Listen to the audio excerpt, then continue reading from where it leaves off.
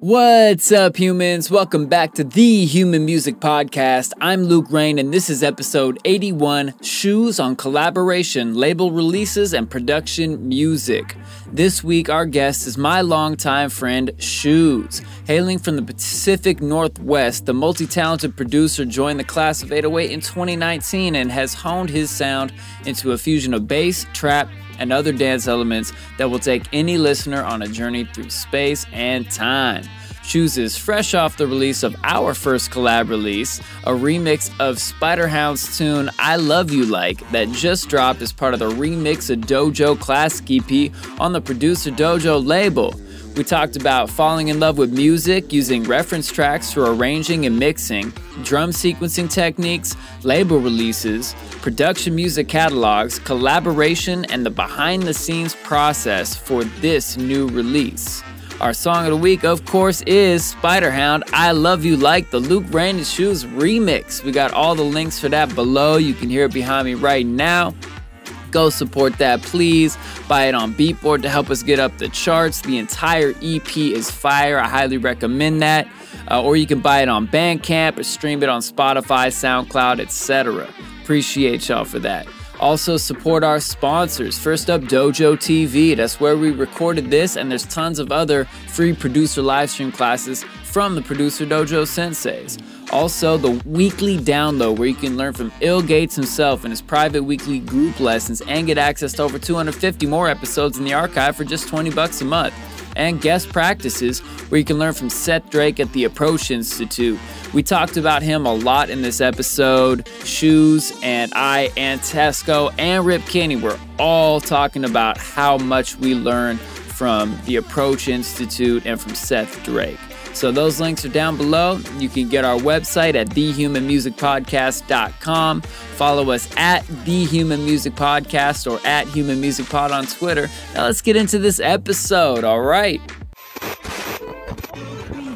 Hello, people of Earth. This is Tesco with Rip Kenny and Trap Jesus, and you're listening to the Human Music Podcast. Woo!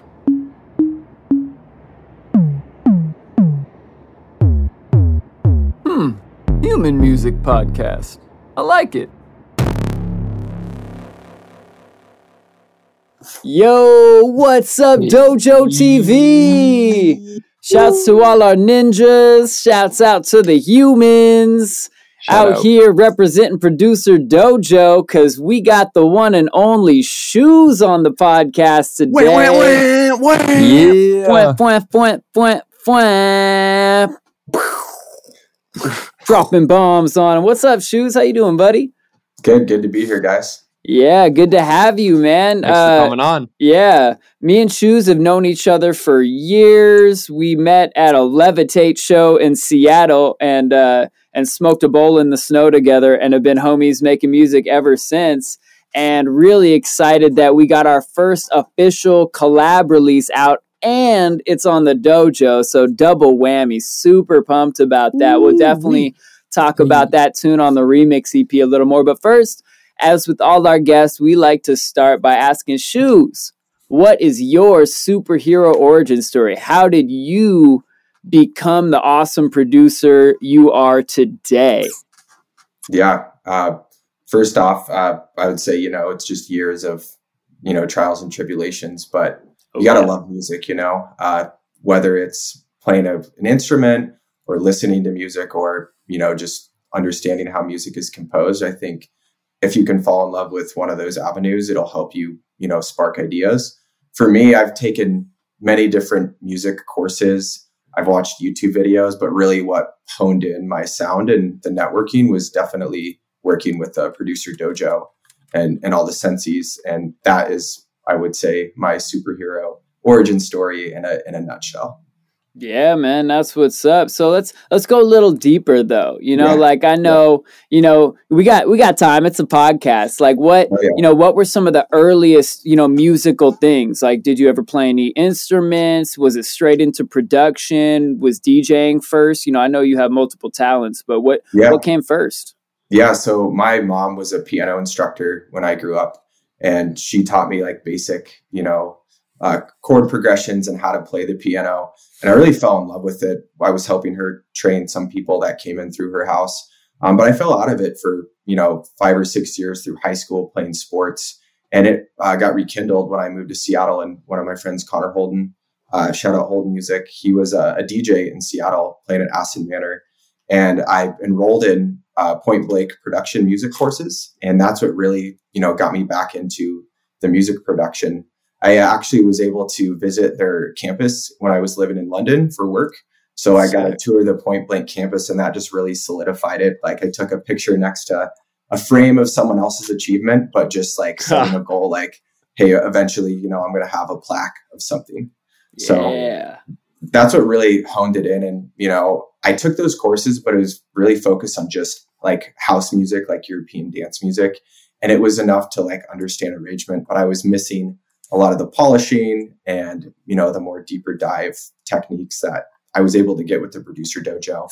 But I've been with the dojo close to 3 years now. And that's been probably the best part of the music journey so far. Yeah, amen to that. I feel the same way. I'd had plenty of work I did before the dojo, but the work I've done in the dojo has had more weight to it because the instruction and the deep dives and the attention to detail in the community have all been stronger. Yeah, for sure. Do you still play the piano? I do. I'm using this as my piano. Nice. But Red MPK. Oh, look at you guys. Twinsies. I got my normie MPK somewhere. There you go. Yeah, can you tell we're friends? my keyboard looks cooler, but like 5 of the keys, like right here, have beer like spilled all over. So they stick up. And it came that way also because it was free from a friend. So it's just been a great organic twist to this MIDI keyboard. Signature to the Rip Kenny sound. Of course. So 5 notes pressed down all at once. All those melodies where you're like, oh, those super notes, chord. they just lag just perfectly. It's what can I say? Yes, major 13 sharp 11. Yeah. Nice choice. Sticky beer music. Yeah, that's my music theory. The theory is just pour beer on the keyboard. Yeah. It happens. But only a few keys. Yeah. It can't be all of them. I mean, it can't be all of them. Come on. You gotta have more randomness than that. Cool, man. So from Point Blank, and since you joined the dojo, I'm curious what have been some of like the bigger kind of concepts you've learned, what have been kind of the bigger level ups you've had in your time at the dojo, if there are any like notable experiences or concepts that you picked up that you feel like really just changed the progress you were making. Yeah, definitely the beginner exercises around just the arrangement exercise and mud pie recipe. I had no idea those existed, and just being able to time myself and, make sections and have just an arrangement idea was a big breakthrough for me. And this isn't really a concept, but just the one-on-one sessions, being able just to, interface with someone one-on-one really helped me break through, because I could just go through a checklist of questions like, how do I do this? How does this work? But really what, married it together well is when I also took courses through the Approach Institute. So really honing in mixing and mastering, but paired with the techniques that I learned from the dojo. Yeah, Gotcha. Shouts out to Seth Drake with the Approach Institute. Links down below in the description, everybody, if you want to go check out that. Solid course. Yeah, More than solid. Yeah, right. I mean, honestly, Yeah, for real. watching that is the reason I master my own music now. It's because now I'm finally confident that I'm doing the right shit. Yeah. Someone told me like 10 years ago, he's like, you just got to reference against a track. And I never did a reference track until I started, going into the approach, because I was like, whatever, I'll just make it sound loud. But that, but being able to visually, mix to another song and see where the gaps are in the frequency is really what connected all the dots for me. Yeah, that makes such a big difference. And I love Seth's, it's literally called the approach for a reason, because he approaches it, a lot differently than a lot of the YouTube videos you'll find. There's so many things that try to give you these absolute one size fits all kind of ideas where it's like, oh yeah, you want your kick exactly at this number and your snare at that number and your hi-hats at this number, and then it'll sound good. But it's like, wait, what kick, what hi-hat, what's the frequency response, what's the transient response? There's so many other questions that you have to ask to actually get the right answer that works for your song in your genre. And then that, again, is why a reference track is so important. Like if you're making music that needs to fit in with some Noisia, reference Noisia. If you're trying to make music that fits with Bob Dylan, please don't reference Noisia. The drum response needs to be totally different for sure. I mean, I'm kind of curious how that would sound now. Fucking forget blowing in the wind, blowing my mind and blowing my speakers. Yes. Well, dude, Schuz. So like when we were on tour in Montana, I feel like you were always working on like little beats and stuff. You're always like throwing together like loose. I feel like you always had your laptop open with some like little fire beat you were working on, or like just some sort of like 30-second little motif. Is that kind of is that, you know, something that you would say is true? Is that part of your production process, always making little stuff? And what is your kind of daily or what is your routine for making music? Yeah, that beat like loop idea really came from the arrangement exercise and just trying to do like, you know, timing yourself to make a track. And if it didn't like fit my style, I would just create another loop until I could, you know, expand on it and create a full song. But as far as my daily process, you know, to be transparent, I work outside of music too. So, you know, just finding time when I can do it. But even if it's 10 minutes a day to an hour a day, whether, you know, it's coming up with a new idea or mixing down something else, as long as you're just daily doing it, I think that just creates momentum for yourself, because there's not really an end goal. It's like if you have a vision of where you want to be and you just keep doing little things every day, you're going to get there. You know, setting goals is important, but the only way you can reach the goal is if you do daily things, right? So that's kind of how I approach it. Yeah. How do you kind of plan out the trajectory of what you're trying to accomplish? And I ask that because I feel like some producers become you know, they don't have that like confidence to trust their own ears, and so they're always asking questions like, how do you pick the right samples, how do you do this thing correctly, not realizing that there's like multiple ways to do it. How did you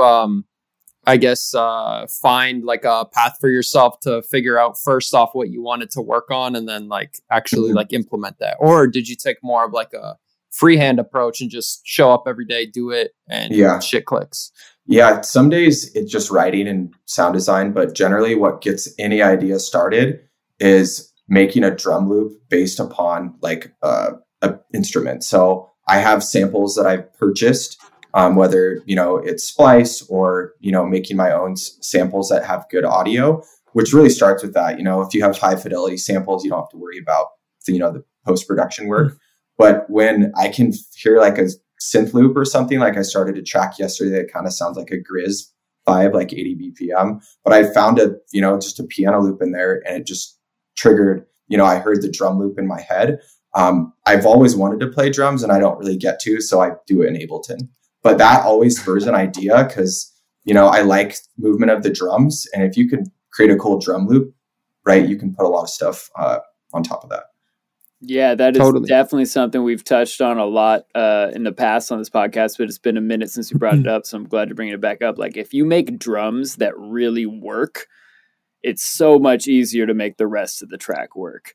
And like, no matter how cool your melody is, if the drums are trash, it's just not going to make anybody dance. And we're making dance music, so like, yeah, I like that. Like, and to get the drums based off like some loop spark, you know, some spark, and then hearing if I'm starting with this spark, what rhythm, what drum tones, and you've already got your key, you can make drums that tonally fit in the key that you're working in too. I think that's something a lot of early producers just don't even think about. It's like, what you don't know, you don't even know, right? Like, you know, that drums also have a tone, and that tone needs to fit in with the tonal, the tonal harmony of the track itself.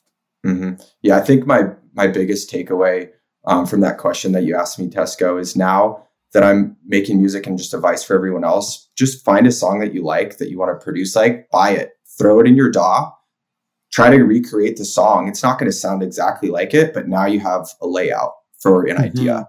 And that what helps me like get over creative block, because sometimes I'll just sit in front of my DAW and listen to samples. I'm like, I'm not motivated. I'll just go find a song that I like, download it, throw it in Ableton, and just start recreating parts of it.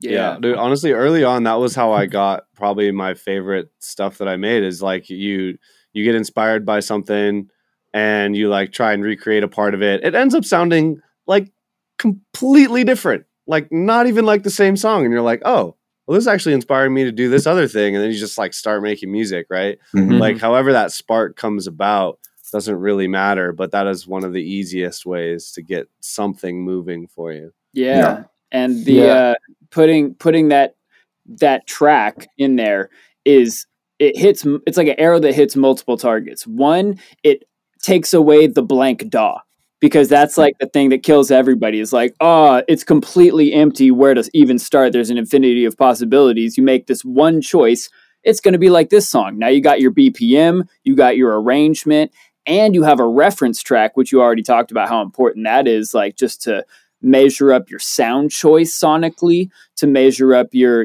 arrangement, your leveling, your mixing, your mastering. There's like so many places that one simple decision helps you move along from the start all the way to the finish of the track.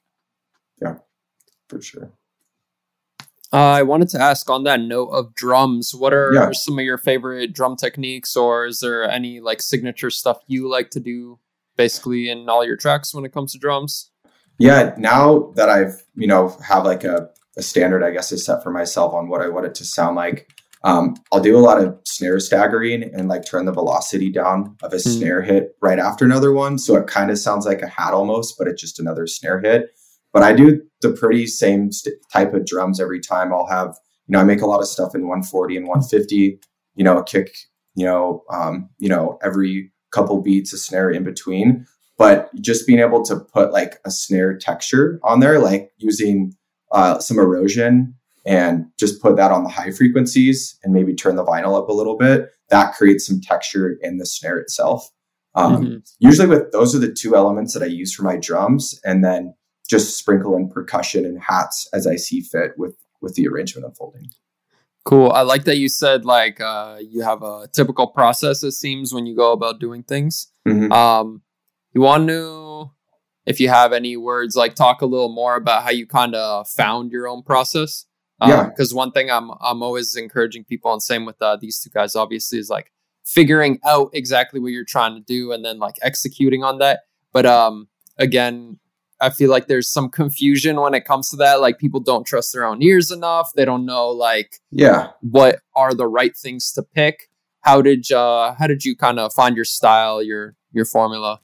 Yeah, definitely. I got some good feedback when I first started the JoJo from Hexus, from him, and he was giving me input around, if you can just set a snare, every 2 and 4, and just to get your drum loop started, that'll keep, people dancing and on rhythm, because then you can choose where the kicks happen in between that, and you have a solid drum foundation. And generally that's what I do to start. Like after I got like the 4-bar loop, then I'll move stuff around, maybe put a delay on one of the snares. But I think if you just have a recipe that you use, you can always tweak it, but at least you have it saved away. Maybe you have like a MIDI drum folder with the different drum loops that you've made.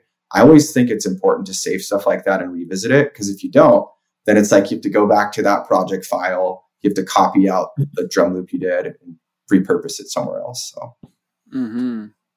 Yeah. So are there any other places? Because I completely agree. Like taking that time to take what you've already done that's working for you and put it in your library somehow to make it accessible. That's like so huge. Are there any other places besides like saving MIDI patterns that you found that have been really helpful, like saving and repurposing whether it's like racks or loops or whatever? Yeah, so definitely with racks and loops, but I also, when I first started production, I took screenshots of ones that I found online for the genres I wanted to make. If you type in Ableton, drum loops and go to images on Google, it'll have like little drum loops or videos of, how to get started. And that's what I did, originally to figure out what a drum loop was like for house, what I originally started doing. But I would say, saving it to a rack like you were mentioning, Luke, or some other template that you have is great to get started, because then you can just open your template. You already have your racks in there, your pads that you're using for your kicks and snare, and then you don't have to recreate it every time you're going into the DAW. Yeah, one thing that I've always, I think I kind of forgot about this until you just mentioned like saving, like this kind of thing, is saving a drum groove. Mm-hmm. Like if you just came up with like the most fire kick pattern that just like has an insane pocket, like just save that MIDI as a groove that you can apply to later stuff. And then even if your kicks aren't in all the same spots, like it'll still move just the ones that it had MIDI information for, right? So then you can get like even more interesting variations on that. And that's one thing I like 4 years ago, I did that all the time. And now I just end up dragging stuff around until it sounds right. I need to do that more often, but it's always a really helpful tip as well. Yeah. For me, I'm a big notes person. So I have Google Notes for everything and anything, probably a bad thing, but it's always good to, take notes of what you're doing. So if you do forget it or have to revisit it, you have it saved somewhere, and just a good advice for people on the line. So. Do you have like a main note document that you put all your info in that you revisit, or do you just like keep notes for the practice of like taking notes? So both, Tesco. So like anytime I do classes or like watch videos, I take notes so I can consume it, but then I'll also have it to revisit it so I can mentally ingrain it in my brain. And then eventually it just becomes habit, Yeah, I feel you. That's what's up.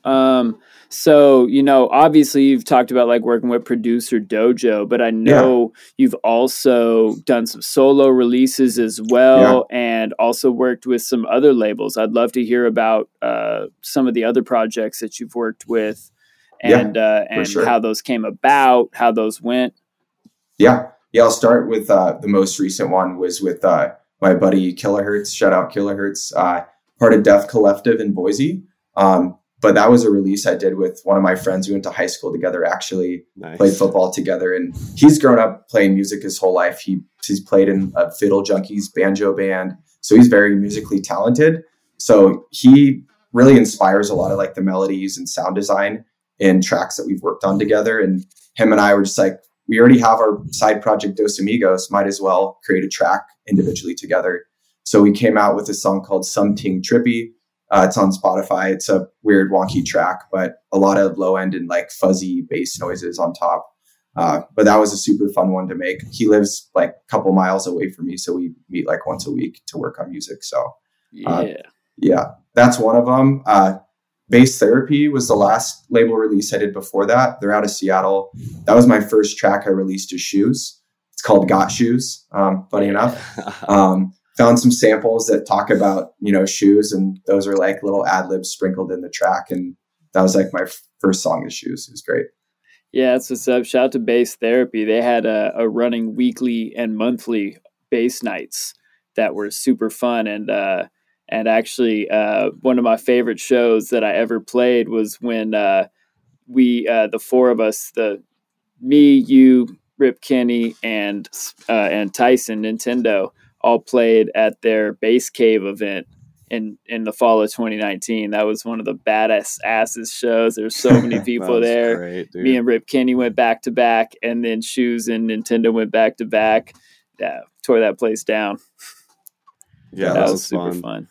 So you mentioned the Dos Amigos project. Yeah. I'd love for you to touch on kind of the origins of that and what you guys have done with that project, because I feel like you guys have taken that pretty far, right? Didn't you just play a show down in like Mexico or something? So we played at Tree Fort Music Festival in Boise, Idaho. It's a similar festival to like Bumbershoot in Seattle. It's an urban festival. But him and I started making music together probably like 4 or 5 years ago. We were at a silent disco when I was producing a Shoemax. Him and I were both DJing separately. And then we were just super drunk in the tent at the night. We're like, dude, should we just like start a band called Dos Amigos, but put the E at the end and say, follow us and you'll get a dose of music. And it just like inspired the project. And the theme is, trippy Dia de los Muertos skulls and very like bright colors. Planning a photo shoot here soon, just to get some more images and stuff for our EPK and stuff. But that's been a fun project. It's all trippy bass and like psychedelic house music, which is super fun. Yeah, super fun sets. Sounds awesome. I also love your guys' branding with like the psychedelic, like super colorful melting Dia de los Muertos skulls and stuff. Like got my Dos Amigos shirt for sure that I rock. Oh, yeah. Love that shit. Appreciate that. Yeah, shouts to Jose. Good people. And I remember also one of the tunes that stuck with me was your tune "Fire in the Hole." Yeah, that was I was Schuz when I released that track, and I tried to edit it to say Schuz, and it's kind of funky. Like it's one of my probably best tracks, but I collaborated with Rico Act before he got really huge and did, "Break Your Fucking Head, Bitch" with can't remember the name right now, but. Yeah, that Rail Breakers track. Yeah, Rail Breakers. Yeah, that's the name of it. And that song went off. And, I worked with him, paid him some money for the vocals and released the track. But that was a super fun process. Shout out to Levitate for helping me master that one. But that was my first track ever that I released as Schuz. So that was a fun one also. Yeah, that one was a blast. Great vocal. The drop was super fun. And you did a remix contest for it. Yeah. Remix contest had like 8 or 10 entries, picked like the winner. They got some swag and a release on the Bass Therapy label. Yeah, that's what's up. I remember I also threw my hat in the ring for that remix contest. I had a blast making it. Yeah. I realized though, when I bounced the stems and gave them to everyone, they were fucked up on the warping. So I had like 5 people email me like, hey, can you resend these? Like, shit. So lesson learned there. Bounce your stems right. Yeah, definitely one of those you only got to learn it once type of lessons, right? Exactly. Yeah, you never forget it that way, at least. Dude, and stems are weird. When you're bouncing them, sometimes like the way that the process, like if you have a master bus processing, and if you choose to just like solo a stem rather than like doing all selected tracks individually or whatever, like the way that the audio is printed is completely different. Like, does it go through the master? Does it go through the bus? Does it go through just the track alone? And so like I learned that one the hard way too, like exporting stems. Like you have to pull the stems back into another project and make sure it sounds the exact same before you then go, okay, these are the stems, right? Because honestly, like half the time you realize like, oh shit, there was something on the master. Like, oh shit, I didn't do this. Or like, like you always got to double check that stuff. Yeah, or you bounce all the individual tracks in the group, and then when you bring it in, it's all double loud and super confusing. Yeah, that too. Yeah, hopefully this can save one of our listener humans from that same mistake that clearly we've all made. One other one I wanted to talk about of your releases was Embrace that you released with Bass Cult last year. How'd that collab release come out? Yeah, that one was fun. Shout out to Jesse for the artwork on that one. It's cool ass artwork. Robot person hugging someone else. The song's Embrace, so I wanted people to feel like they're getting hugged by bass, kind of. I don't know. So that's kind of the vision that came to life with the artwork. But that one was through Bass Cult. I think Space Race manages that label. So just reached out to him through Discord. They do like releases, and I just networked with him that way. Got a spot on their label, but that was a very straightforward process. He's super transparent, and that was my first label where I had to email someone and like arrange things, and it went good. But I've heard good and bad things about timing with different releases, so I'm glad my experience went well. So. Yeah, that's always the toughest part. I mean, honestly, that's one of the biggest reasons that I just self-release my stuff nowadays. Yeah. Is like you can't. There's no way to line up multiple labels and multiple releases on your schedule when you're, signing up to be a part of their schedule. Yeah, there's just no way you can line it up to be nice and clean and come out when you want it. Have you done a lot of or any self-releasing as well?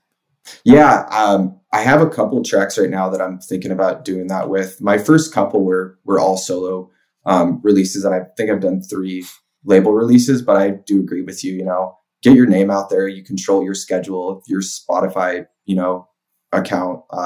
Like you're not being released on half of the label, it's through your own sound. But for me, I was really focused on just doing label releases, and I thought that was the way, Yeah.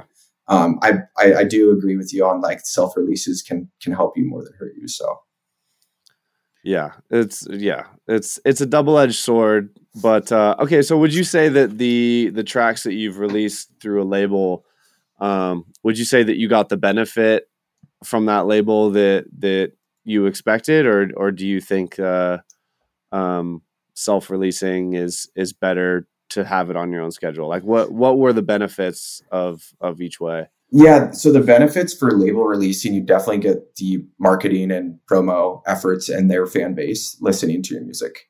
For self-releases, the pros I would think is you can schedule it when you want, you can choose who you're targeting, and you can choose the quality of music too.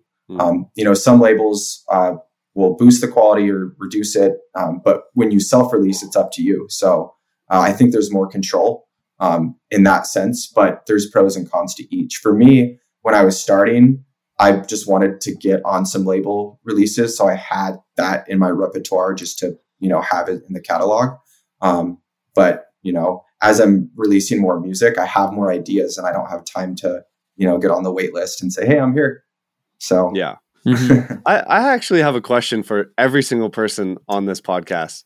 Has anyone here actually received any amount of money over $5 or $10 from any song that they've ever signed to a record label? No,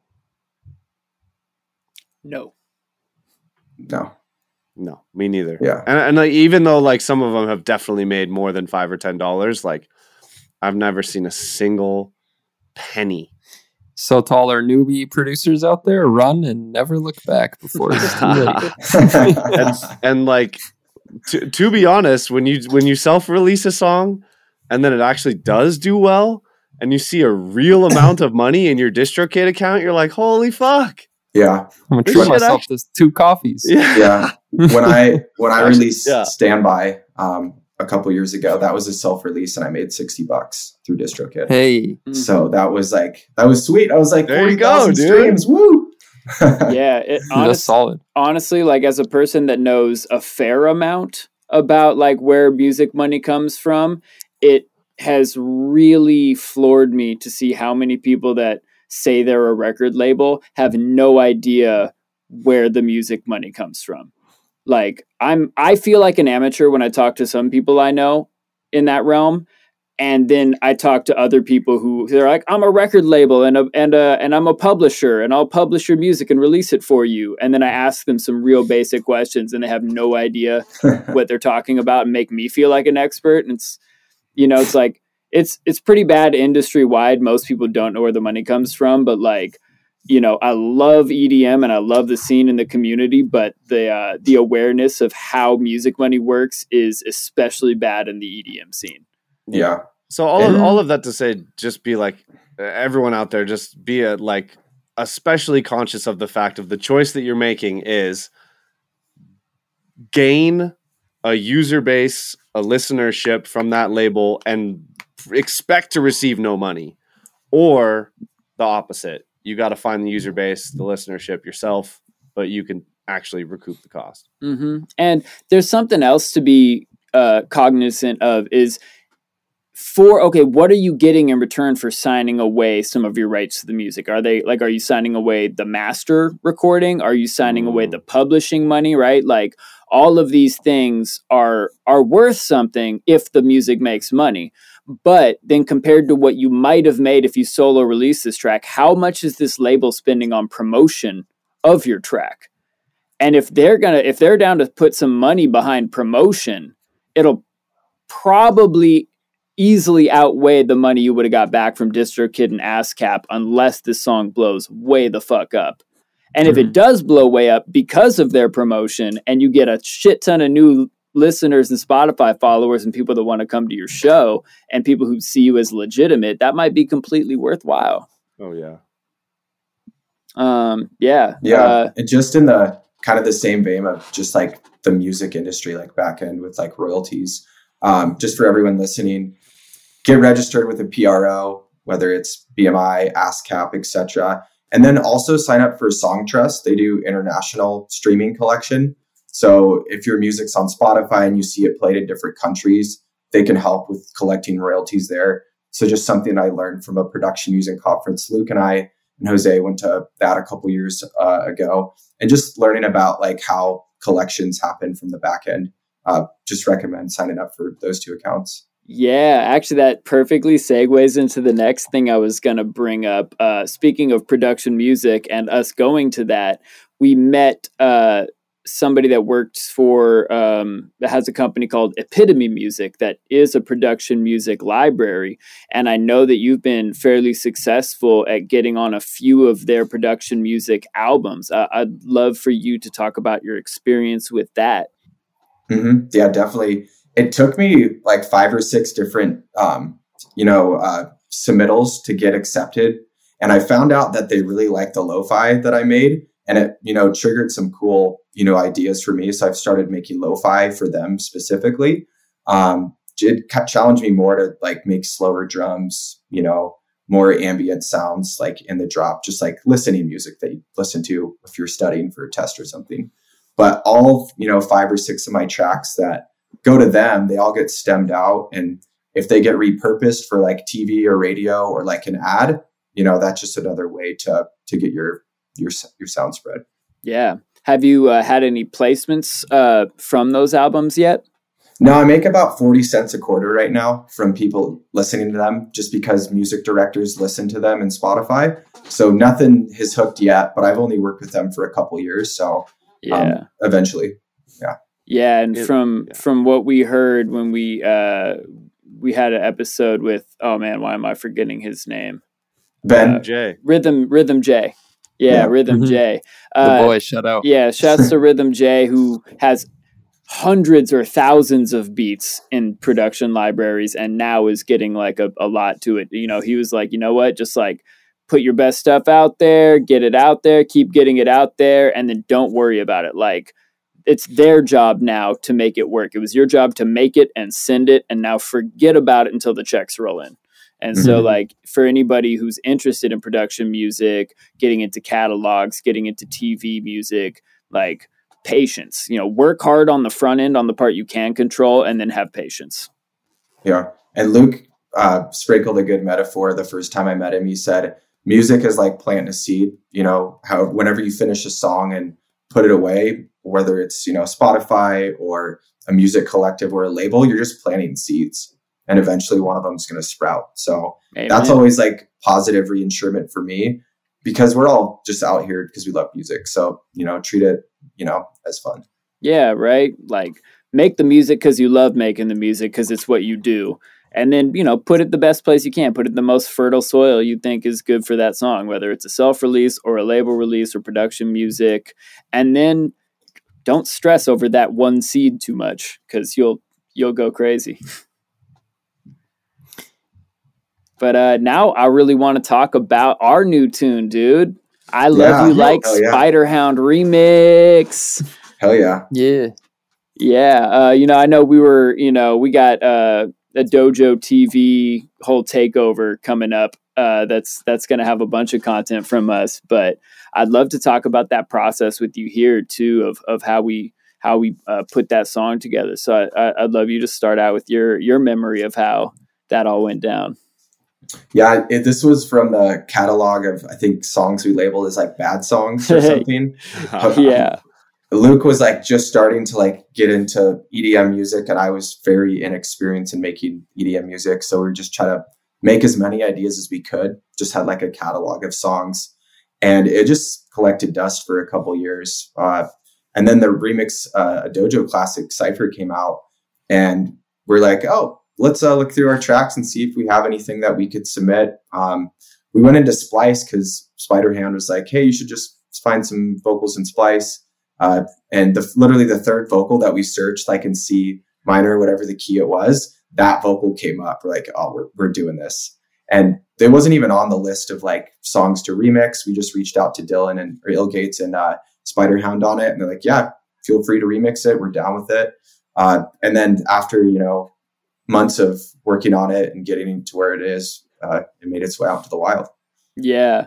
Yeah. Funny anecdote on that. Like we hadn't heard back we heard that it made the mixtape for SoundCloud, but that's not an official release. That only goes on the, 20 or 30 minute mixtape on SoundCloud, and it's dope promotion. It's an honor to be a part of it, but that still means we got to release the track.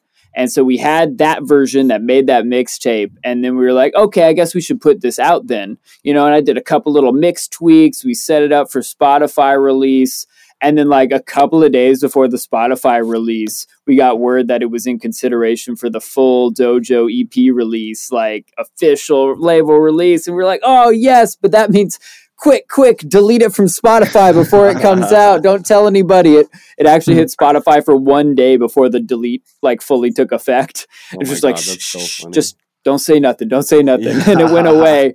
And then we ended up like completely reworking the song from there. Like both drops are completely different. The intro's different. The breakdown, like the whole song, like the bones of the beat are still there. Like the groove and the like the string sample that's in the background and shit, the subs, like that's pretty much the same, but like all of the leads have been reworked multiple times and completely redone. So you never know. Like that's one of the big lessons I learned from this tune is that like you never know, if your song is done, and sometimes you think it's done and then it comes full circle a whole nother time. First it was just like, oh, maybe this is like, I guess this could be like a beat or something because it's not really working as an EDM song. And then it collected dust. And then it was like, oh, hey, accidentally it can work for this remix EP or this remix cypher. And then, oh, shit, it's going to be on the EP. And then, oh, crap, it's a whole different song now. Yeah. And between that time of us like taking it down and being accepted for the EP, we learned so much more between that time and like leveled up our skill set. So, I mean, I'm glad that happened because we just were able to make it that much better. Yeah, it's so much of a better song. Yeah, I'm curious, like what stuff changed from that initial release to the one that you guys ended up uploading? Besides everything? Right. Well, yeah, but I mean, like, what was it specifically that you look at now and you're like, thank God that wasn't part of it. Like, we did this so much better in this version. Yeah, I think Luke spearheaded changing some of the vocal samples and making it more of like a Diplo style lead, working with getting feedback on that and really making the drop come alive. And then just some subtle changes to the breakdown and different drum elements to push them far away. So give it space for like a breakdown. And then when it comes back to the drop, the kicks are super in your face. And those for me were the biggest things. But Luke, what about you? Yeah, that whole like Diplo style chop, like if you listen to the song now, the main lead that goes through both drops was not there. Like we made it out of the vocal sample, but like it wasn't there at all. Like it was kind of written more like a pop song in that we were just like using that vocal pretty normally over and over. And like the first drop, it was like, oh, it has more space and it's like little chops of the vocal and a couple of the original vocal chops we had made in the original beat way back when interspersed. And then the second drop, it dropped in and it was like basically the chorus over and over, but pitched up. And it was cool. It was all right. It was good enough, we thought.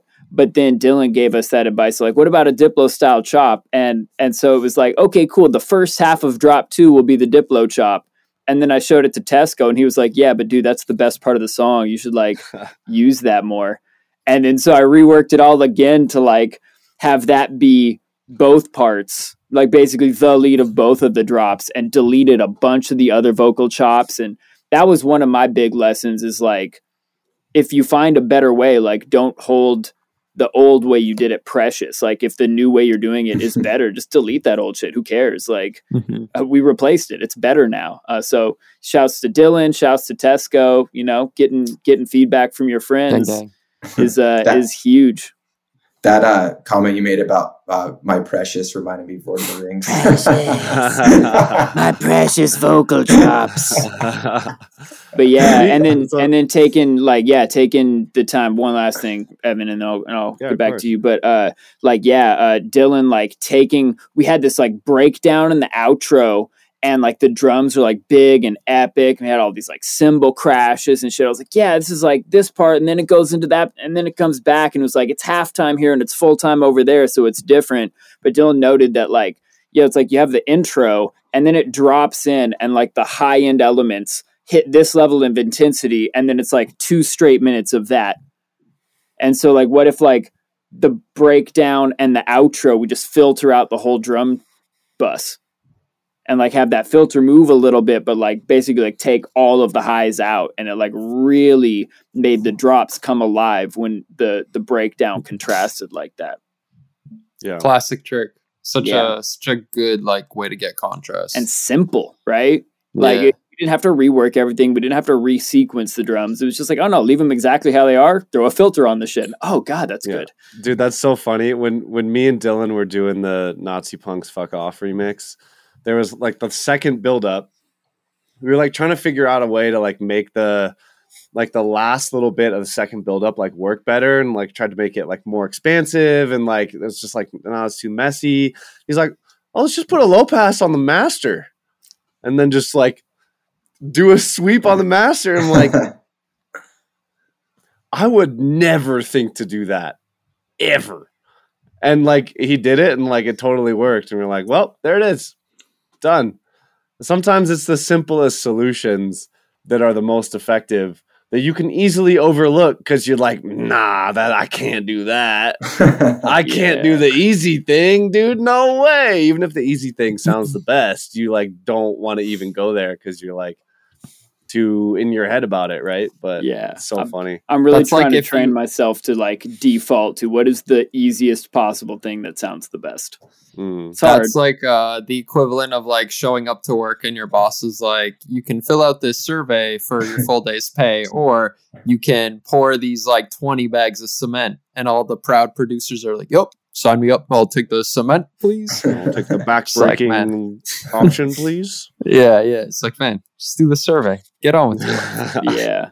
Because nobody gives a fuck how many hours you spent off the song. They just care, does it sound good or not? Is it my vibe or not?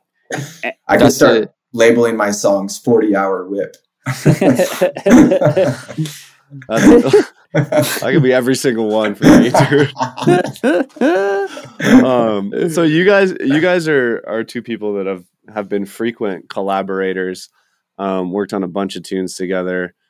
How has that process gone, and like what have you learned about collaboration, or any tips that you can share about how to be efficient collaborators with someone?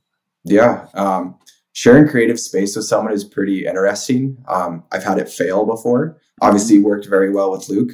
But him and I are friends outside of music too. Like we've done yoga together, we get food together, and we treat every session like we're hanging out normally, but the bulk of the time is making music, but taking breaks, doing stuff outside together. That's just what helped us have like organic relationship for the most part. Yeah. And right along with that, like not putting some like big high expectation of what our sessions need to like result in, or need to be worthwhile. Like remembering that like, oh, like we like each other, we're friends, hanging out is worthwhile. Any music that ever gets released is a super bonus. And just the fact that we like both got to spend time practicing making music, practicing collabing with each other is a gift, and it all adds up. And you never know where, it's like we could have been bummed that session where we first made this beat, like didn't, it didn't come out. A year and a half later, it still hadn't come out. And then, we reworked it again. And then like it took another year and a half for the shit to come out. But it's okay, like, because we're friends and we enjoyed doing it, and we keep learning. And we do have this whole like stack of cool tunes that we could still come out with. I know Evan's got opinions that one called Who You Gonna Call needs to come the fuck out. And it is now top of our list to work on in our next so session. So fucking funny, dude. I was seconds from mentioning that. It's like I could see it on I got the you tip of both your on tongue. the call. You motherfuckers got to finish. Like I was about to say that shit. That is so funny. Yeah. But it's also, it's funny how obvious it is when you're just already friends with someone, what the dynamic in the studio should be.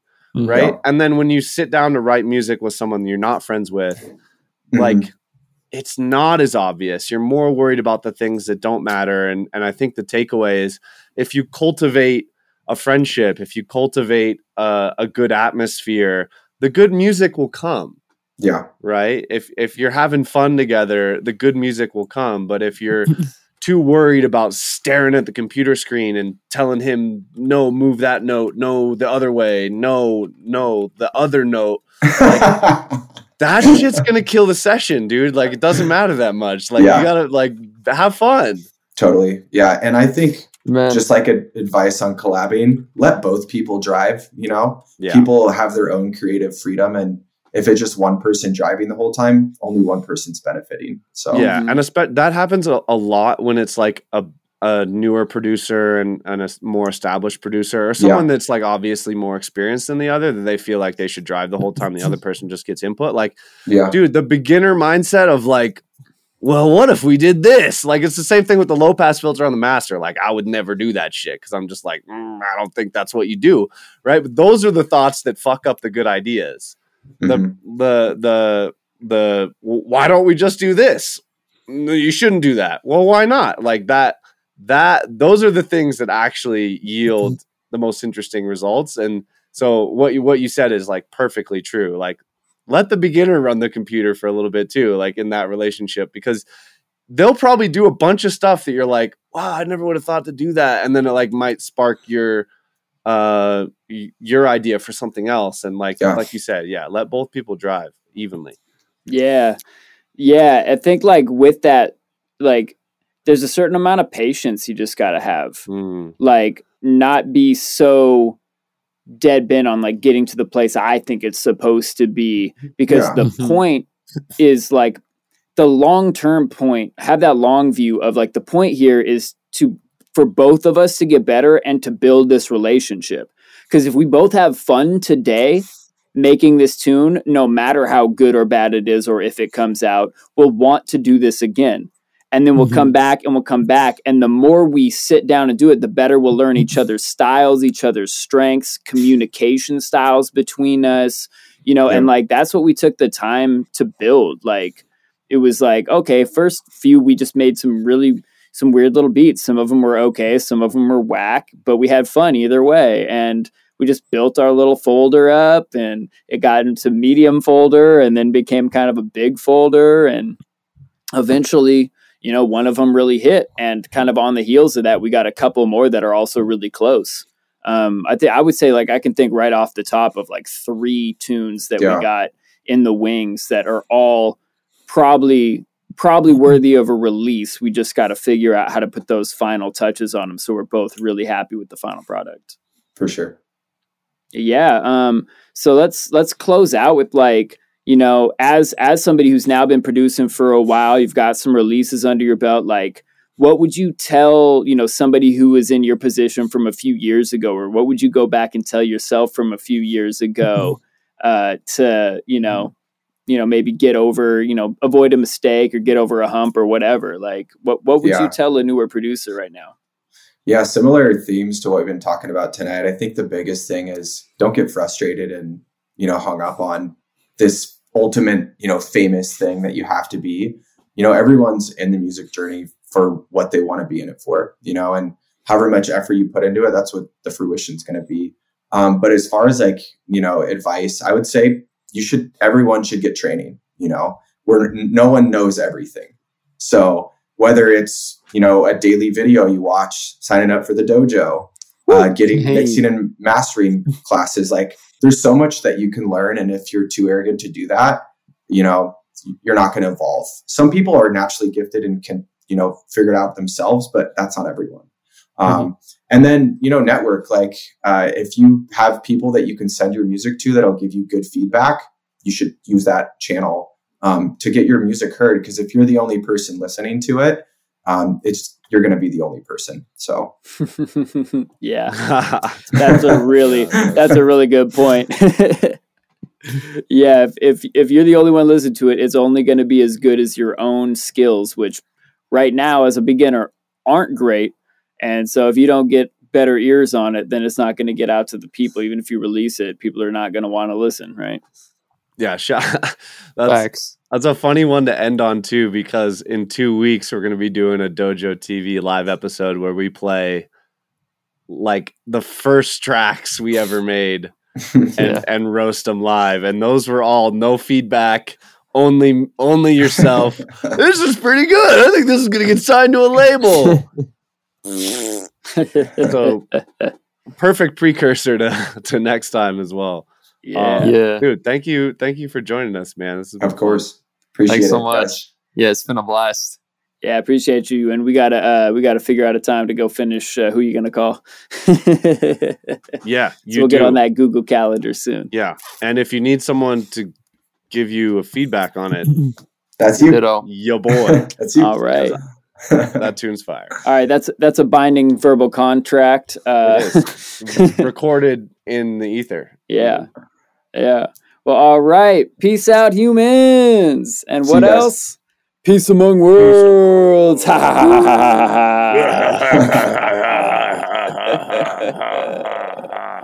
Evil Space Lord laugh trailing out into the distance.